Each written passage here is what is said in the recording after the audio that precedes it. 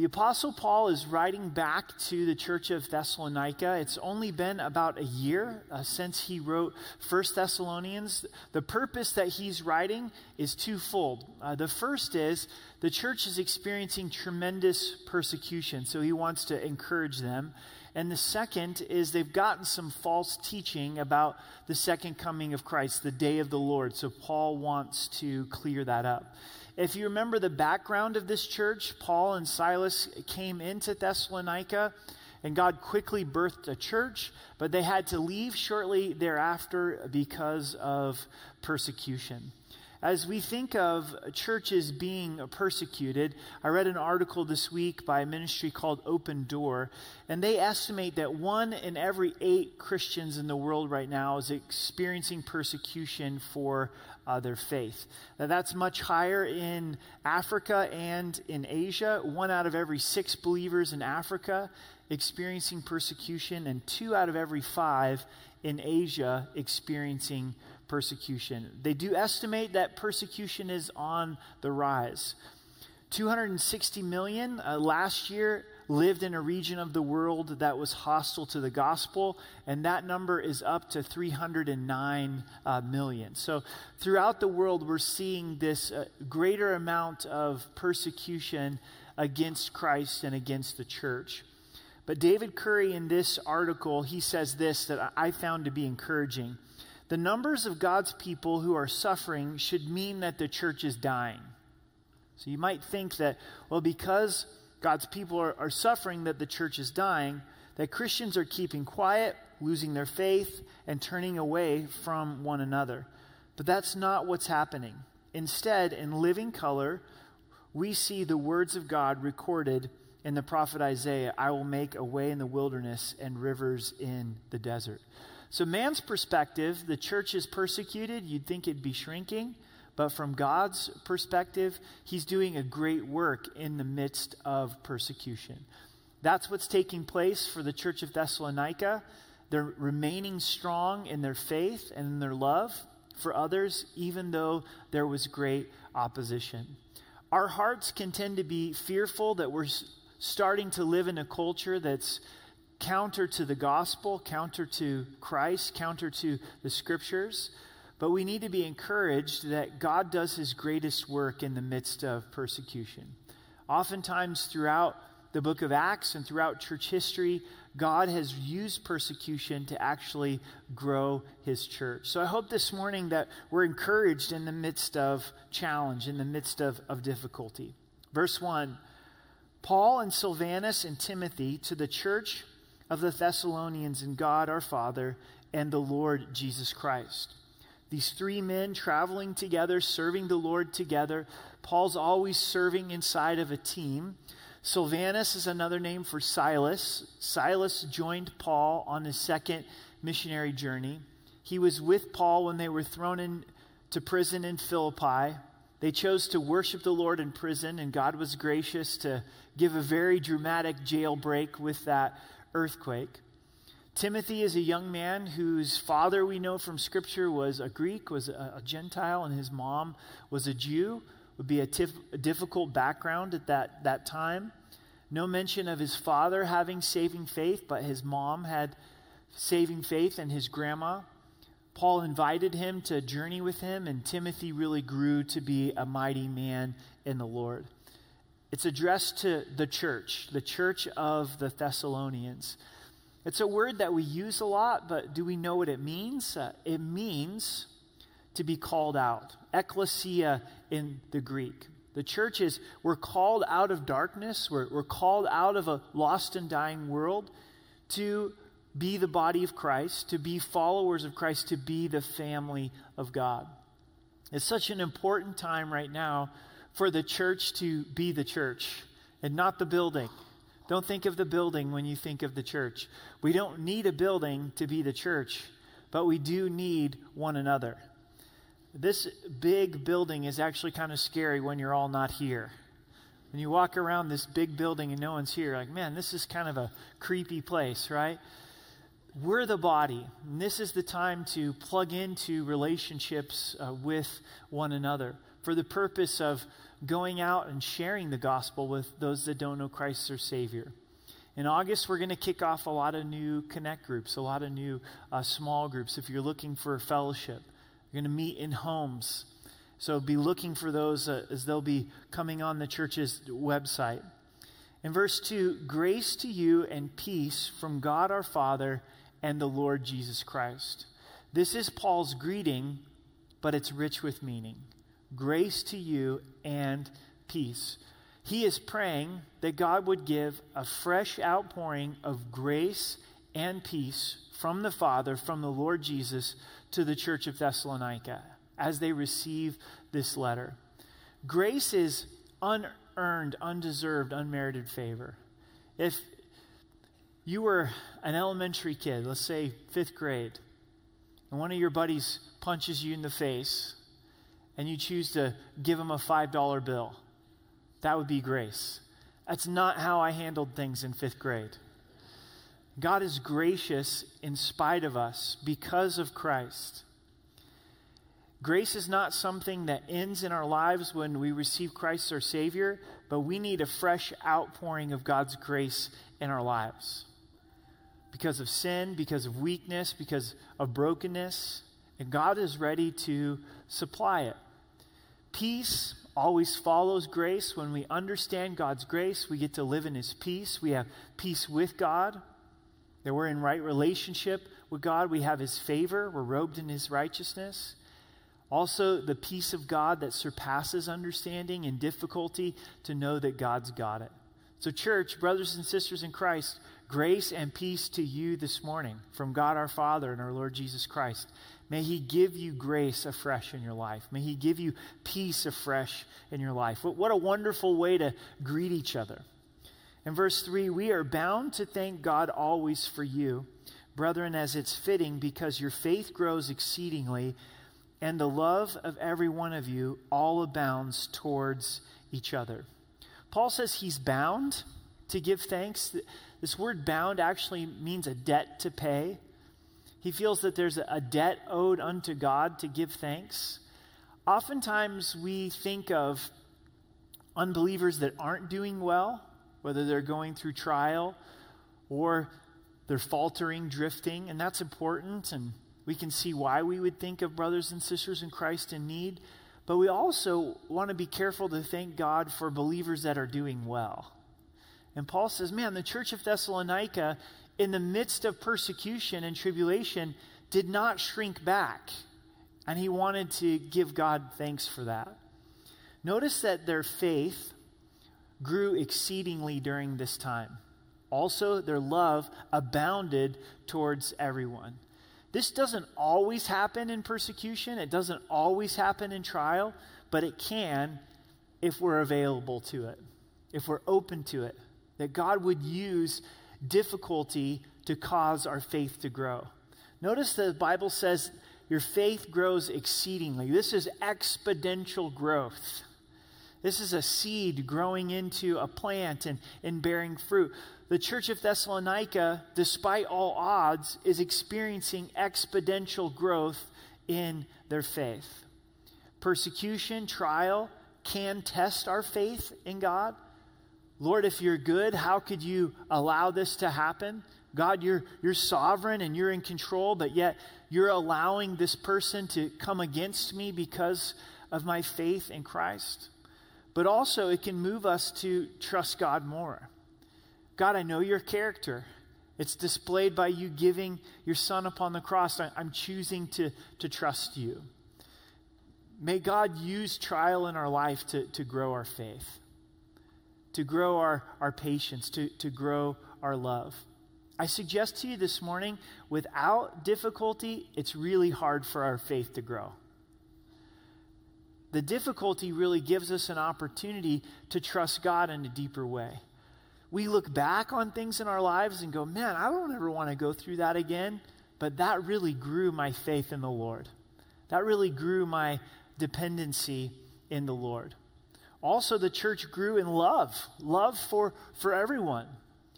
If we allow it, pain will soften us and we'll see people differently. People that we tend to walk by. But when we're in pain and we're in trial and we're in difficulty, we start to see others around us that are in pain.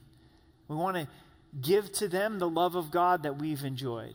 We want to share with them the comfort that God has given to us. Verse 4, so that we ourselves boast of you among the churches of God for your patience and faith in all persecution and tribulations that you endure.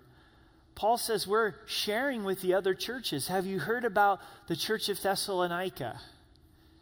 That they're continuing in faith and endurance. They haven't stopped trusting the Lord. They haven't stopped continuing on in the things that God would have for them. Jesus instructed us how to respond to persecution. In Matthew chapter 5, verse 10, it says this, "Blessed are those who are persecuted for righteousness' sake, for theirs is the kingdom of heaven. Blessed are you when they revile and persecute you and say all kinds of evil against you falsely for my sake. Rejoice and be exceedingly glad, for great is your reward in heaven. For so they persecuted the prophets who were before you." When you're persecuted for Christ's sake, what are we to do? We're to rejoice. Because this is evidence that we're in the family of God. This is evidence that we're bearing the light of God. God gives a promise here, and he says, great is your reward in heaven. We don't know how this is going to work out in heaven, but Jesus taught us to care about reward in heaven. So if you have somebody that's coming against you because of your faith in Christ, and you can honestly say, this is due to righteousness' sake, because sometimes we think that someone's persecuting us for Jesus' sake, but it's actually just my own sinfulness. If I'm honest, I'm being an idiot. And because I'm being an idiot, I'm being a moron, right? People are coming against me, and I may not be seeing things clearly, and I'm like, man, I'm really getting persecuted for Christ. And everybody else is going, no, you're making bad decisions. You know, you're being a jerk. No wonder that people are coming against you. But those times where we say, because I'm a follower of Christ, and there's persecution that is coming. Some of you are experiencing this. In your workplace, has become more and more cold to Christ, more and more cold to the gospel. You can have any opinion at work except the opinion of Jesus.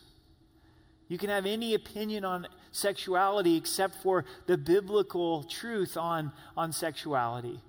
And you're starting to experience that persecution that's taking place on college campuses. You're starting to experience that. It's coming against you. What's our response? Our response is one of rejoicing in the Lord. Oftentimes, the one who is persecuting a Christian is being convicted. If you take a rock and throw it into a pack of dogs, the dog that's hit squeals the loudest.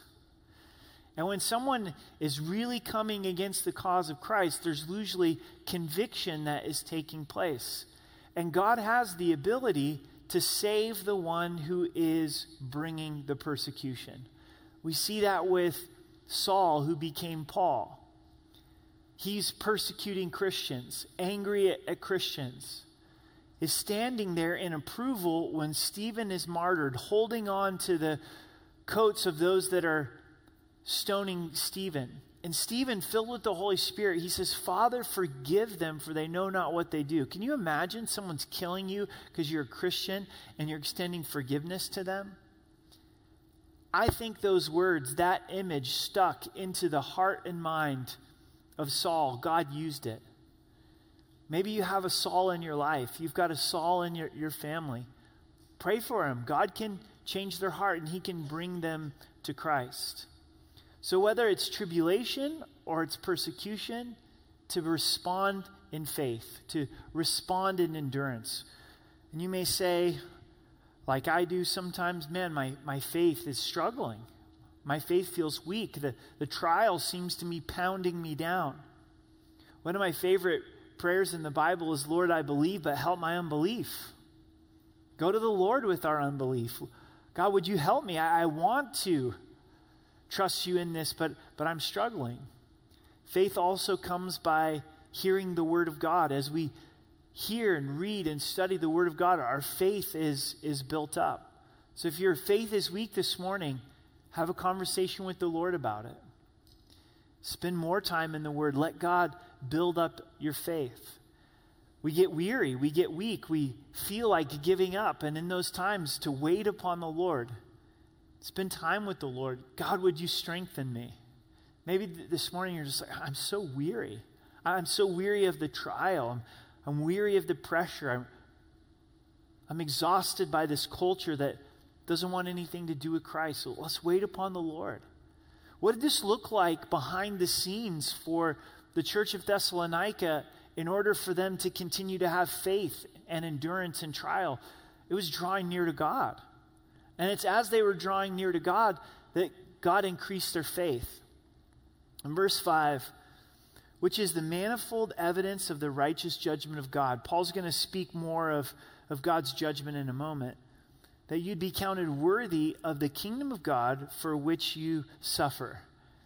Peter writes about this as well, of being counted worthy to suffer for righteousness' sake. This is 1 Peter 4, verse 12. It says, Beloved, do not think it strange concerning the fiery trial which is to try you, as though some strange thing happened to you. Oftentimes we're like, what in the world? Where did this trial come from? Why are people so opposed to Christ? But rejoice to the extent that you partake of Christ's suffering, to when his glory is revealed, you may also be glad with exceeding joy. If you're reproached for the name of Christ, blessed are you. For the Spirit of the glory and of God rests upon you. On their part he is blasphemed, but on your part he's glorified. But let none of you suffer as a murderer, a thief, an evildoer, or a busybody in other people's matters. Yet if anyone suffers as a Christian, let him not be ashamed, but let him glorify God in this matter. We've suffered enough for our own sin. We've suffered enough for our own unrighteousness. Let's suffer for Christ's sake.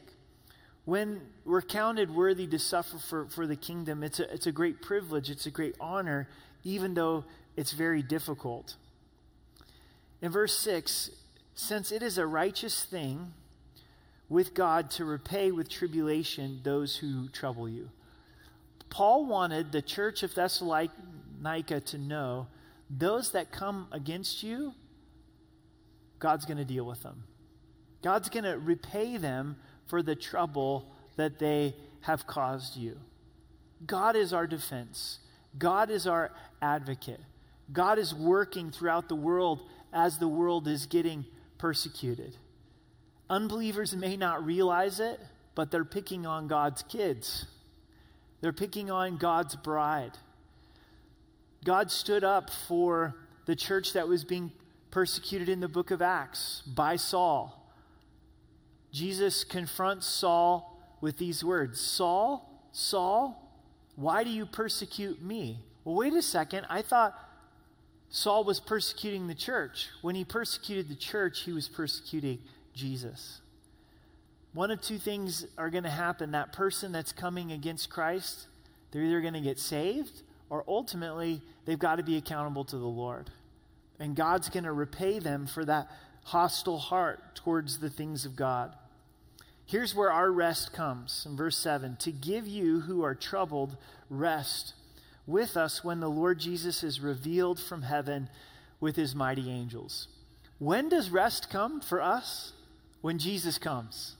That's when the physical rest comes. We have access to the spiritual rest in Christ right now for him to give our hearts peace, but the physical rest is going to happen when Christ returns. Jesus is going to make all things right. He's going to return in justice. Can you imagine this world under the reign of Christ? That's what we wait for. That's what we long for. All the governments of the world, all the nations of the world, subject to Christ. Economics, all subject to Christ. My goodness, healthcare, subject to Christ. How beautiful and wonderful that is going to be.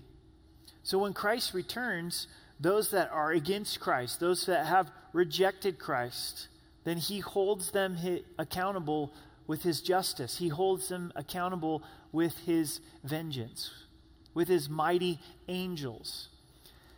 In the Old Testament, we have the Assyrians attacking the Israelites. They cry out to the Lord. God sends an angel. That angel kills 185,000 Assyrians in one night. Throughout Scripture, when someone encounters an angel, they're terrified.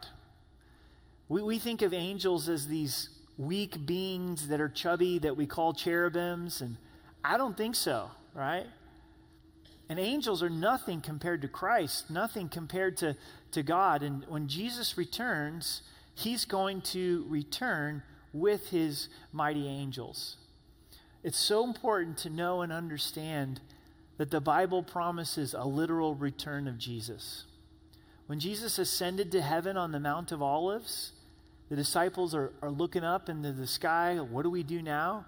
And an angel comes to them and says, look, the same way that Jesus ascended, he's going to descend right here on the Mount of Olives. Christ will return on the Mount of Olives. We look forward to that second coming of Christ, but that's when our rest is going to come. That's when the justice is going to take place.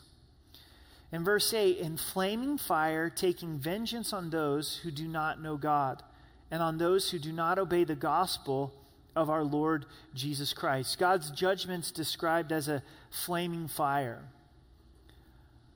God taking vengeance. We think of vengeance as something that is wicked many times because oftentimes it's sinful for us. But God's vengeance is righteous. The Lord says, vengeance is mine.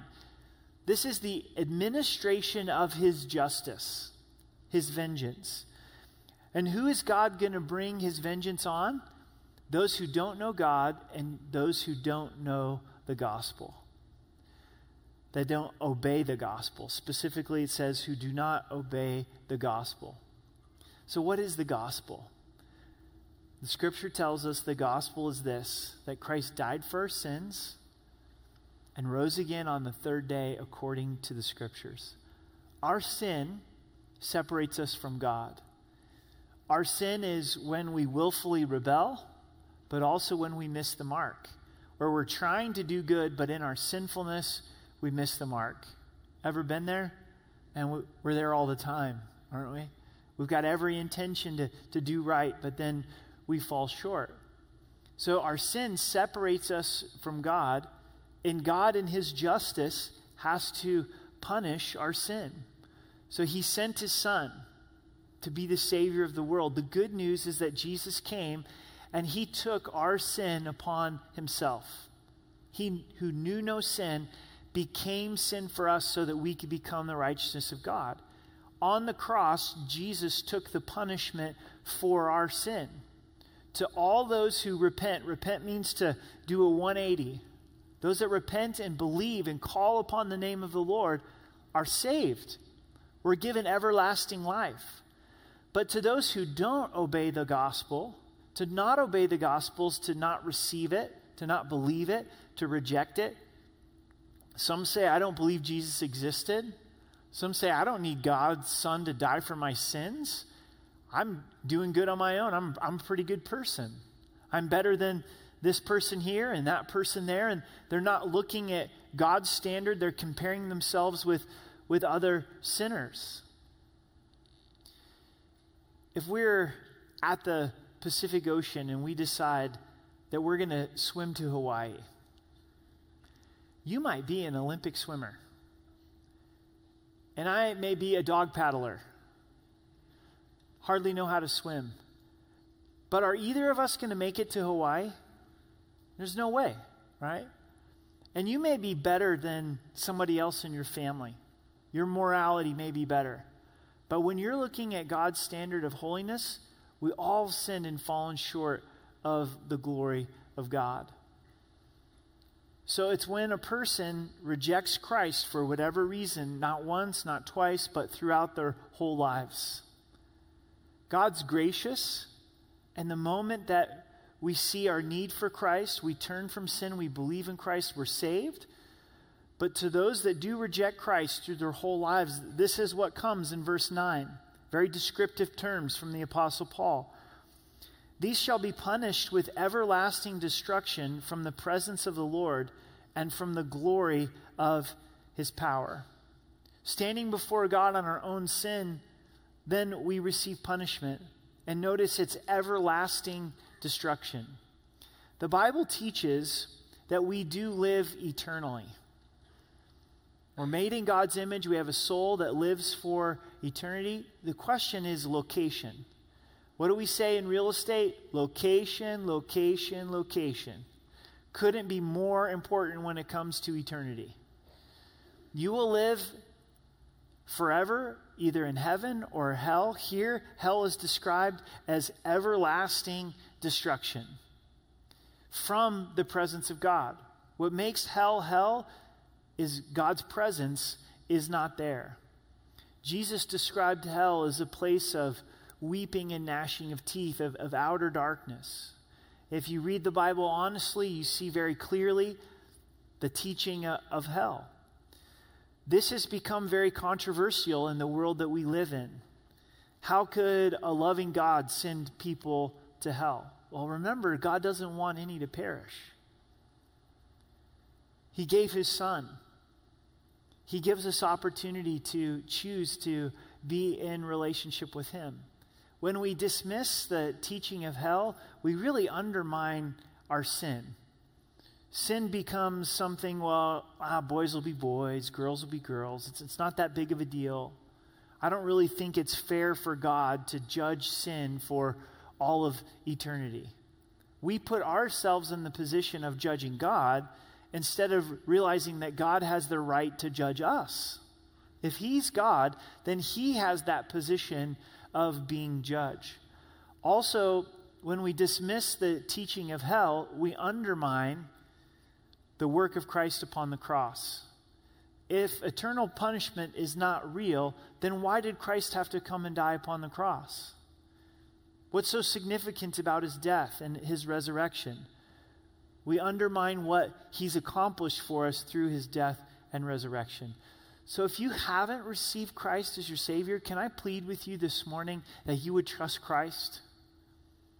That you would hear his love for you. For God so loved the world that he gave his only begotten Son. That whosoever believes in him should not perish but have everlasting life. You don't know when you're going to step into eternity. Oftentimes we think that we have more time. But we don't know. It could be a car accident. It could be something happens with your health. But I do know this, every one of us has an expiration date that only God knows. He knows that expiration date. And are you prepared? You know your heart. You know whether you've trusted Christ for salvation. And for some reason, if you haven't yet trusted him this morning, in just a moment, we're going to give you an opportunity to pray and confess Christ, to receive him as your Savior, and don't wait. But we also have to pause here as believers.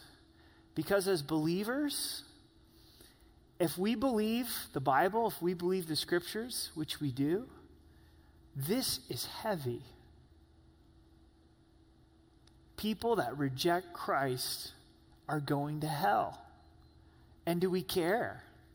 Do we care that people are going to hell? Who are those in your family that don't know Jesus? And are we burdened with that? Are we praying for them? That God would be gracious to intervene, that they would see their need for Christ, that they would come to know Jesus as their Savior. Our friends that don't know the Lord. Strangers that don't know the Lord. People from other countries, other nations that don't know the Lord.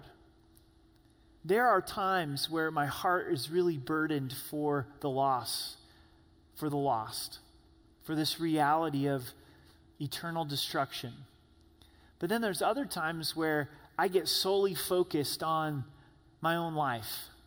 I get solely focused on survival, laundry, groceries, bills, the yard. And I'm not mindful of those that don't know Christ as their Savior. So we pause and allow this to hit us, the gravity of it, and that God would give us a heart for the lost.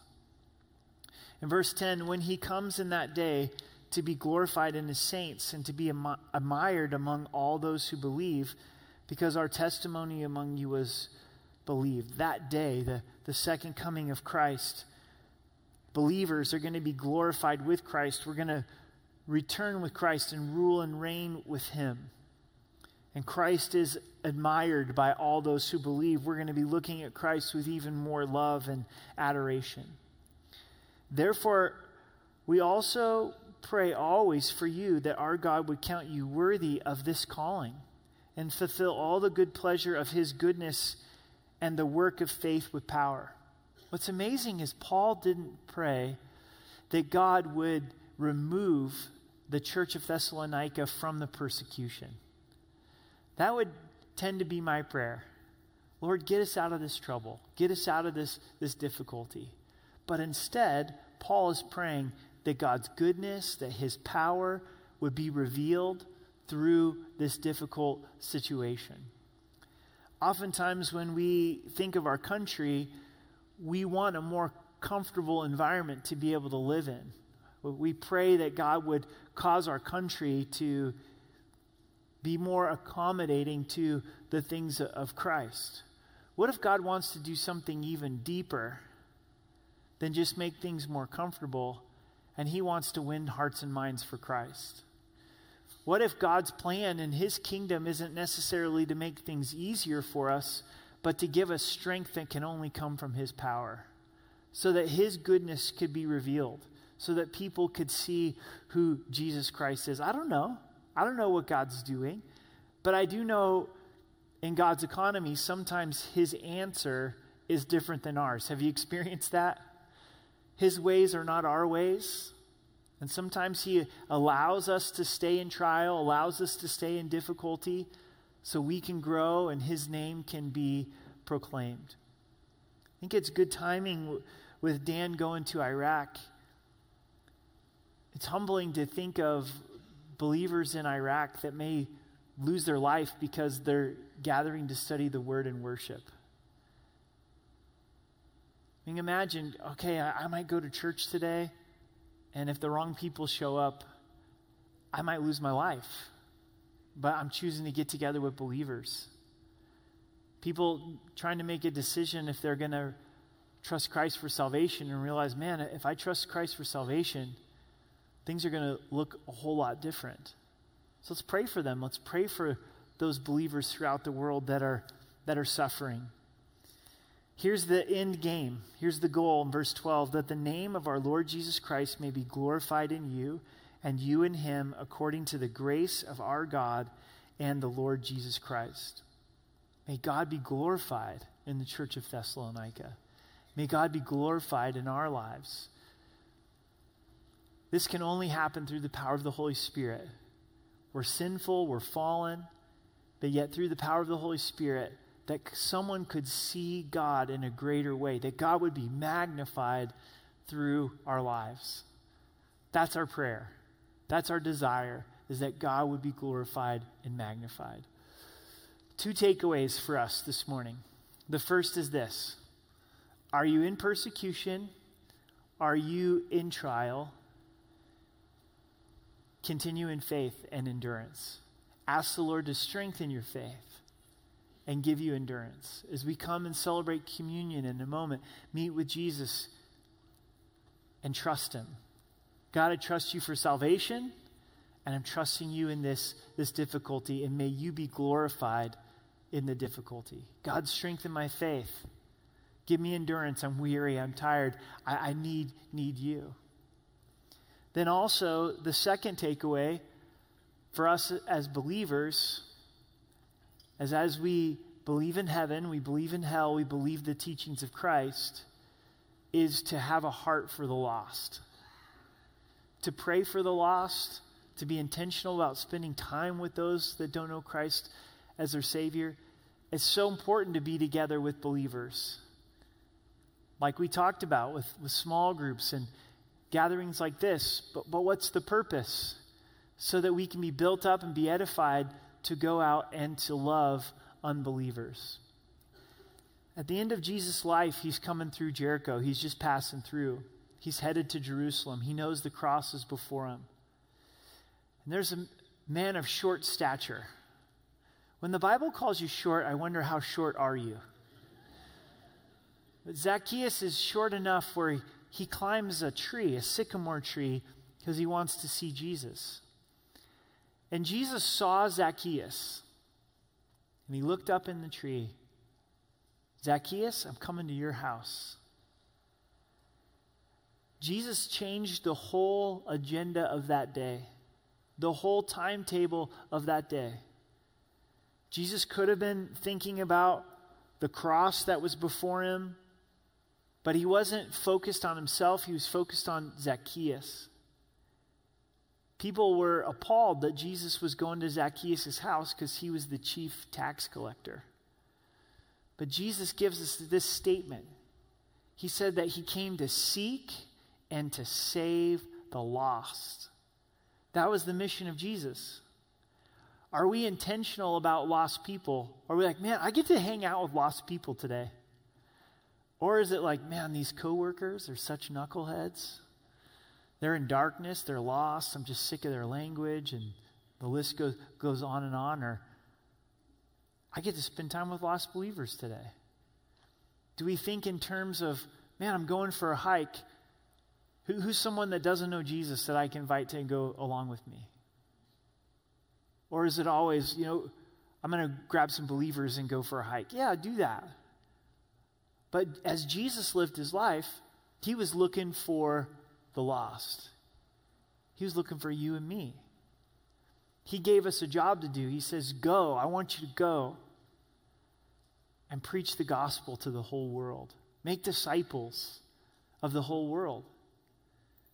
When we get to heaven, we're not going to be concerned with how big our house was, how much money we had, the cars that we drove. You know what we're going to be concerned with? The people around us, did they know Jesus? Going to be looking around the throne room of God. Man, are my kids there? Is my family there? Is my friends there? That's what's going to be important to us.